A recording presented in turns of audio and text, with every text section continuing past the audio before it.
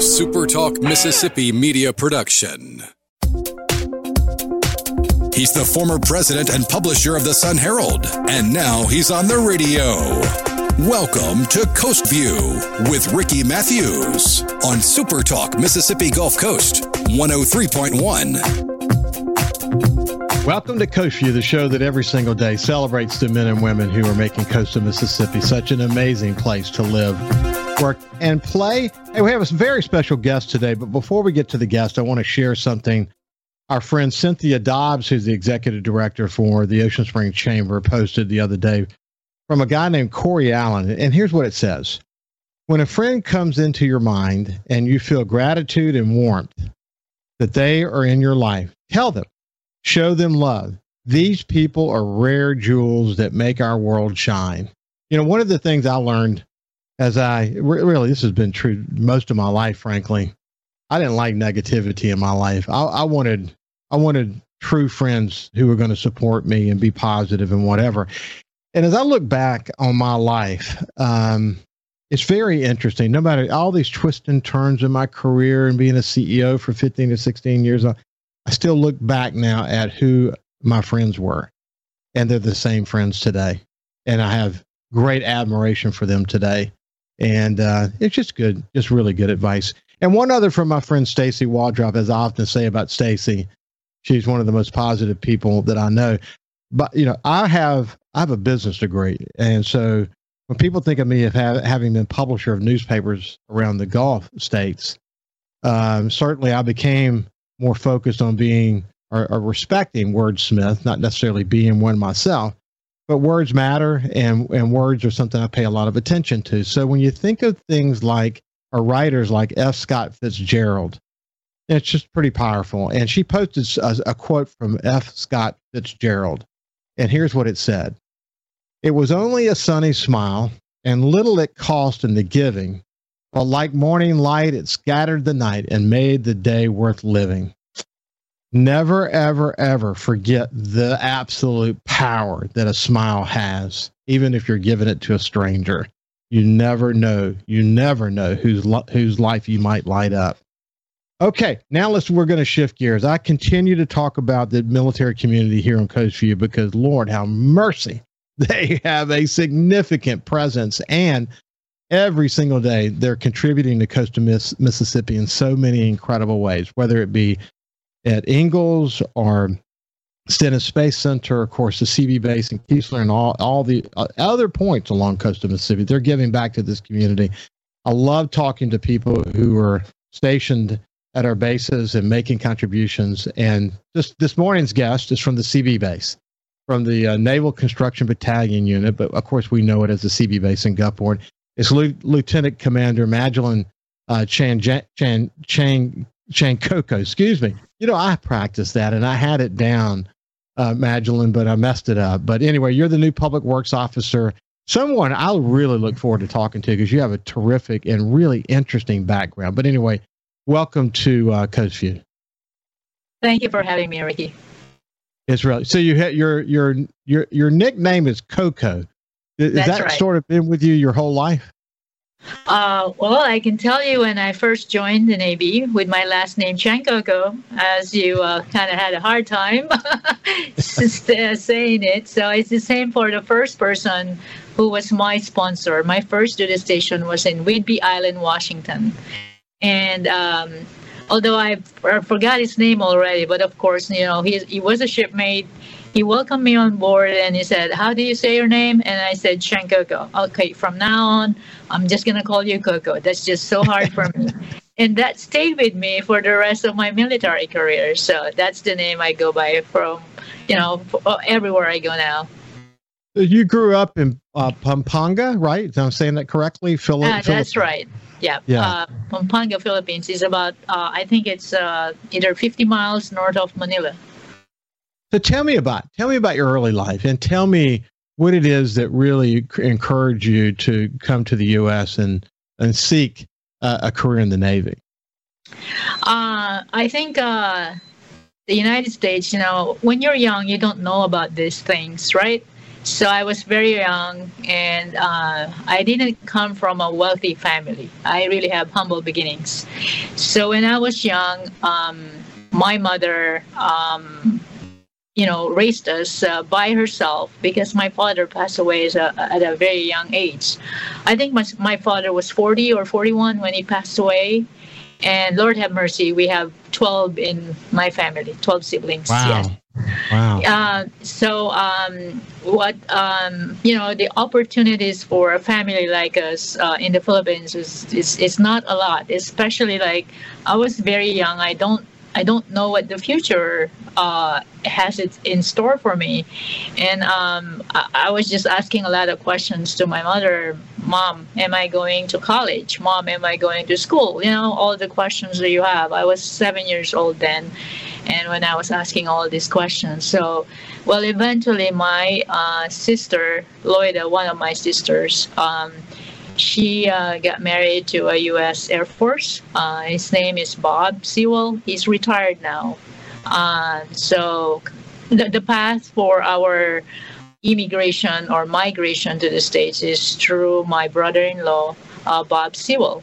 It kind of opened a door of opportunities for me and my family. That's how I kind of found my way from the Philippines to the U.S. Again, I was very young, and when you're young, there's a saying, you're young, you're dumb, right? I didn't want to leave the Philippines. Seriously, I didn't, because it was my home. And when you're young, like I said, you don't know any better. And I stayed there for a while. My mother petitioned me, and she's been waiting for me forever, and I didn't want to go. And until like the last minute, then I went. And my mother was happy when I reunited with her in the States, in California. So your first sort of foray in the Navy was Great Lakes, Illinois, where you went to recruit training. Yes. By the time you got there, was it something you were really looking forward to, or were you still a little uncertain about what you wanted to do? Where were you at that point in your life? Okay. I think for the most part, for military personnel, I think this is true. You're just getting into the unknown, right?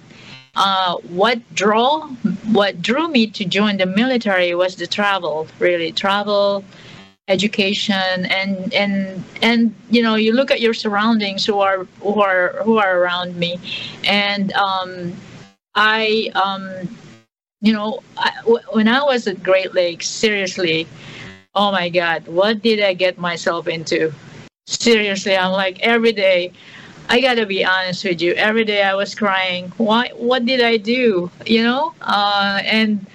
And I think when you're young, like I said, you just don't know any better. And then you grow, you become more mature, and then as you finish one milestones after another, you just think to yourself, wow, I'm so glad that that's done. I'm so glad that that's checked in the box. So that's how I felt. The entire time I was in Great Lakes, I was like thinking to myself, what did I do? Yeah. But what's interesting though, you went on to really find yourself in the Navy, and by 2009, you had sort of identified civil engineering as something you really wanted to do. And I'm really impressed, in fact, that you went on to get an engineering degree from University of North Carolina, a master's degree from Penn State, and you really were sort of on a mission at that point, weren't you? Yeah, and Ricky. So it was a bachelor's degree in North Dakota, University of North Dakota. So that's my alma mater. Yes, I think for the first either 4 or 5 years in the Navy, I was telling myself, I'm gonna get out, and then until like my enlistment was up, and then that's when I decided, okay, I think I'm staying in. Right. Although I'm still trying to figure it out. And then what are the opportunities for me? So once I knew that engineering was for me, that's when I kind of started the path to become a civil engineer corps officer, or to become a civil engineer. What is amazing, if your goal was to travel, You certainly got that opportunity. Pacific, Middle East, Europe, 2 tours of duty in Iraq, 1 in Afghanistan. When you look back on the opportunities you had to see the world, was it everything you hoped it would be? Let me see. I think the adventure is at the moment. Like you would not really think that, oh, I wish it was like that. I wish it was like this. Not really, because it's the unknown, right? So when I went to Iraq the first time, I was with a battalion, NMCB 5. It's home-ported in Hueneme. I was, although I suppose I couldn't say where I was, but I was part there in Iraq. And first, of course, we get mortared maybe every day. But because I was part of a special forces, so therefore you kind of feel safe, and also you feel safe with your shipmate, with your battle buddies that they're there with you. So that was my first time going to war, and then the second time was more dangerous.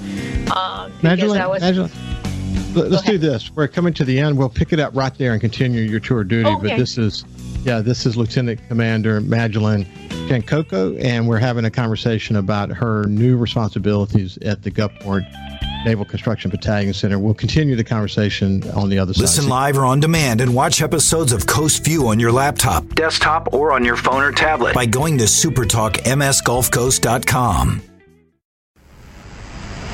His love for the coast is why he's here. It's Coast View with Ricky Matthews on Super Talk Mississippi Gulf Coast 103.1. Welcome back to Coast View. I'm having a terrific conversation with Lieutenant Commander Magdalene Jankoko, who has a very significant responsibility at the CB base in Gulfport now. She's involved in public works and has other leadership responsibilities, but we're going to get into that next here in just a second. But when we went to break, we were talking about your tour of duty, and you mentioned Iraq, and why don't you pick it up from there? Yeah, so after my first tour in Iraq, I went back again in 2006. I think, I didn't realize that the height of war, you actually don't notice these kind of things. You just go where the Navy sends you, right? So I went to Iraq the second time. Believe it or not, that's the time when what was that name? The president of Iraq, Saddam Hussein. Yes. Yeah, he was beheaded on the same compound I was, and I was like, oh my God. So I was there for the second time. I was there for 6 months, and I did like convoy as part of my duties. So I traveled around Iraq. That was really dangerous. And I remember like when my mother would, she wanted me to keep in touch with her, of course, as a parent. I would not tell her where I was. I would not tell her what I was doing because they were really dangerous. Even though I wasn't the one holding the gun, I did have a gun and a rifle and a 9mm. But of course, that was not our mission. Our mission was to improve the security of Iraq. So, but it had some dangers. I can't imagine how scary it is. But one of the points for people who have not listened to Coast View on a regular basis, one of the points that I make about CBs in particular is that they are literally deployed out of Gulfport and other bases as well, but many out of Gulfport to places all over the world. Some are military functions, some are humanitarian functions, some we can talk about, some we can't talk about. There's the number of CBs that are deployed to places we can't talk about is actually quite important. It's something we should pray for every day. But the truth is, the strategic importance of the CBs in so many ways is playing out all around the world. It is remarkable. And one of the things that you got to do in your travels is to really appreciate the roles the CBs play and the type of role they play all around the world. It's truly remarkable, isn't it? Yeah, truly remarkable. Amen. Because even wherever you go and you say the word CB, or you just say you serve with the CBs, it brings like some pride in that, in that, like, yeah, I'm a CB. It's like, even though I transitioned to become a CB officer or an officer, I still consider myself as a CB, because there's just a significant item or some honor of being a CB, because we are like boots on ground. We're out there building stuff for our warfighters, so we're there with them. Even at the real estate, okay, the combatant commander says we're gonna go there, so it's just a piece of land and nothing there, and so typically CBs are the force of choice, and so we will go there with the warfighters and build something for them. So that's what we do. Well, I've speculated about this. I have no inside information as it relates to this, but I've speculated that a big staging area we know for a fact for the CBs is in Rota, Spain. And I can only imagine the number of CBs. Maybe it's not a high number, but maybe it's an expert. The experts that they are have been deployed to places like Poland and other places. You can't confirm that. I'm not asking you to do that. I'm just simply saying that even in the current war in Ukraine, the CBs are most likely playing some sort of important role in advising bordering countries and et cetera. It's just remarkable the role the CBs plays in the community. What I like about your story is that first of all, you've traveled all over the world. You're from the Philippines. When you had this opportunity at this stage of your career, you could have gone to many different places, not only in the U.S., but around the world, including places like Italy. But you picked Gulfport, Mississippi, and you'd been here before. Why did you pick Gulfport? What is it about Gulfport that drew you back? So I think being around CBs makes me feel at home, and I chose Gulfport over the other coast because I really feel home here in Gulfport. The folks here in Gulfport are very welcoming, very humble in my opinion, and the pace here is not stressful, unlike other places. They're always hurry. Yeah, here it's like having a conversation with you. It's not stressful. We still do the job, but I think because there's more of a family atmosphere within Gulfport, and we take care of each other. I think that's the reason why I came back here. And also I like that the grass is always green. I've been to places where the grass is not green, and it's pretty. Yeah, it's very pretty. Well, that's so important, and I think one of the most important roles you play, having been here before and now coming back, is people have a perception of Mississippi. Some of it's related to history. A lot of it's not fair. A lot of it is not representative of the current Mississippi that you experience today. And in a way, you actually are an ambassador. You're an ambassador to people who would choose to come here, because the reality is, and you know this from your own experience, that people who come here fall in love with it, and they often come back. Many of them might leave here and travel the world, but they come back and they retire here. So I didn't know this until today. That's how Kyle Curley literally landed here. And on the coast. His father was a CB. I just thought, how could that not be something I didn't know after all this time? But anyway, what a great connection the show has to the CBs. But it's true, though, isn't it? Yeah, it's true. It's very true. This place, it brings something in you, like you just want to come back. And in addition, of course, they have great food. Of course. Yeah. I love food here. Yeah. So tell me about the public works officer, the role of that position. Tell me more about that. Okay, so pretty much in a nutshell, we take care of the base. Even though you could consider it here as a base, it's the same things that we do everywhere around the globe. We support the base, we support the warfighter, we provide electricity, water, all of the utilities, name the other stuff like gas, sewers, even though storm management is not part of utilities, but we still take care of storm and flood, to make sure we don't have those kind of things. But facilities is really our main thing. So, in a layman's term, we're like the facilities of the military. We take care of the needs of our tenants, or we call them tenants, but these are our shipmates who have a mission in the world, whether their mission is to train or their mission is to send forces out there in Afghanistan or Ukraine or wherever the conflict is. So that's our mission here. It's provide support in terms of facilities and services, like, somebody still has to take care of custodial, right? Somebody has to make sure that the grounds look neat, so that's ground service. So that's what we do. We provide support, whether in my role as public works officer or as a CB role out there. That's what we do. We provide support to the base and to the commanders.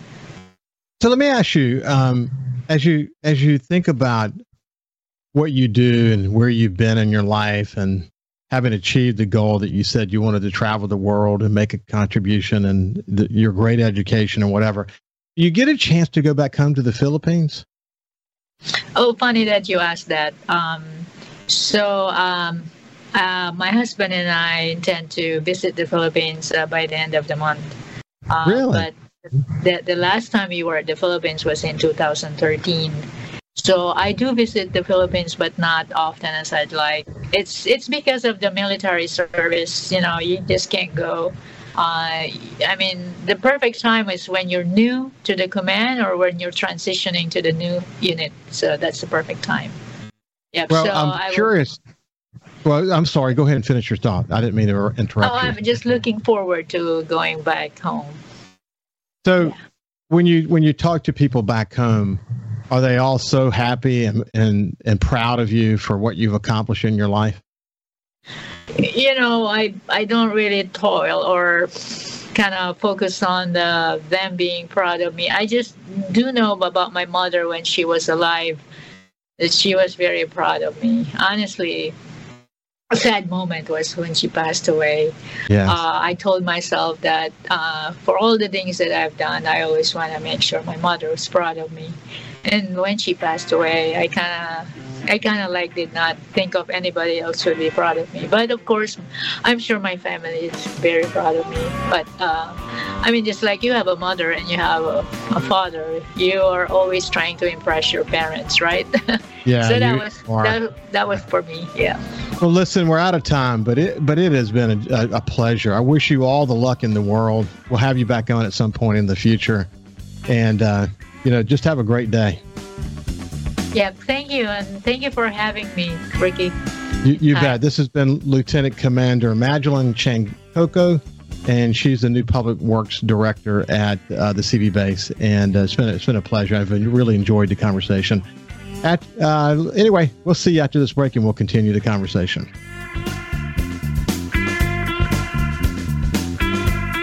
Subscribe for free to the Coast View podcast on iTunes, Google Podcasts, Spotify, or wherever you get your podcasts. A SuperTalk Mississippi media production.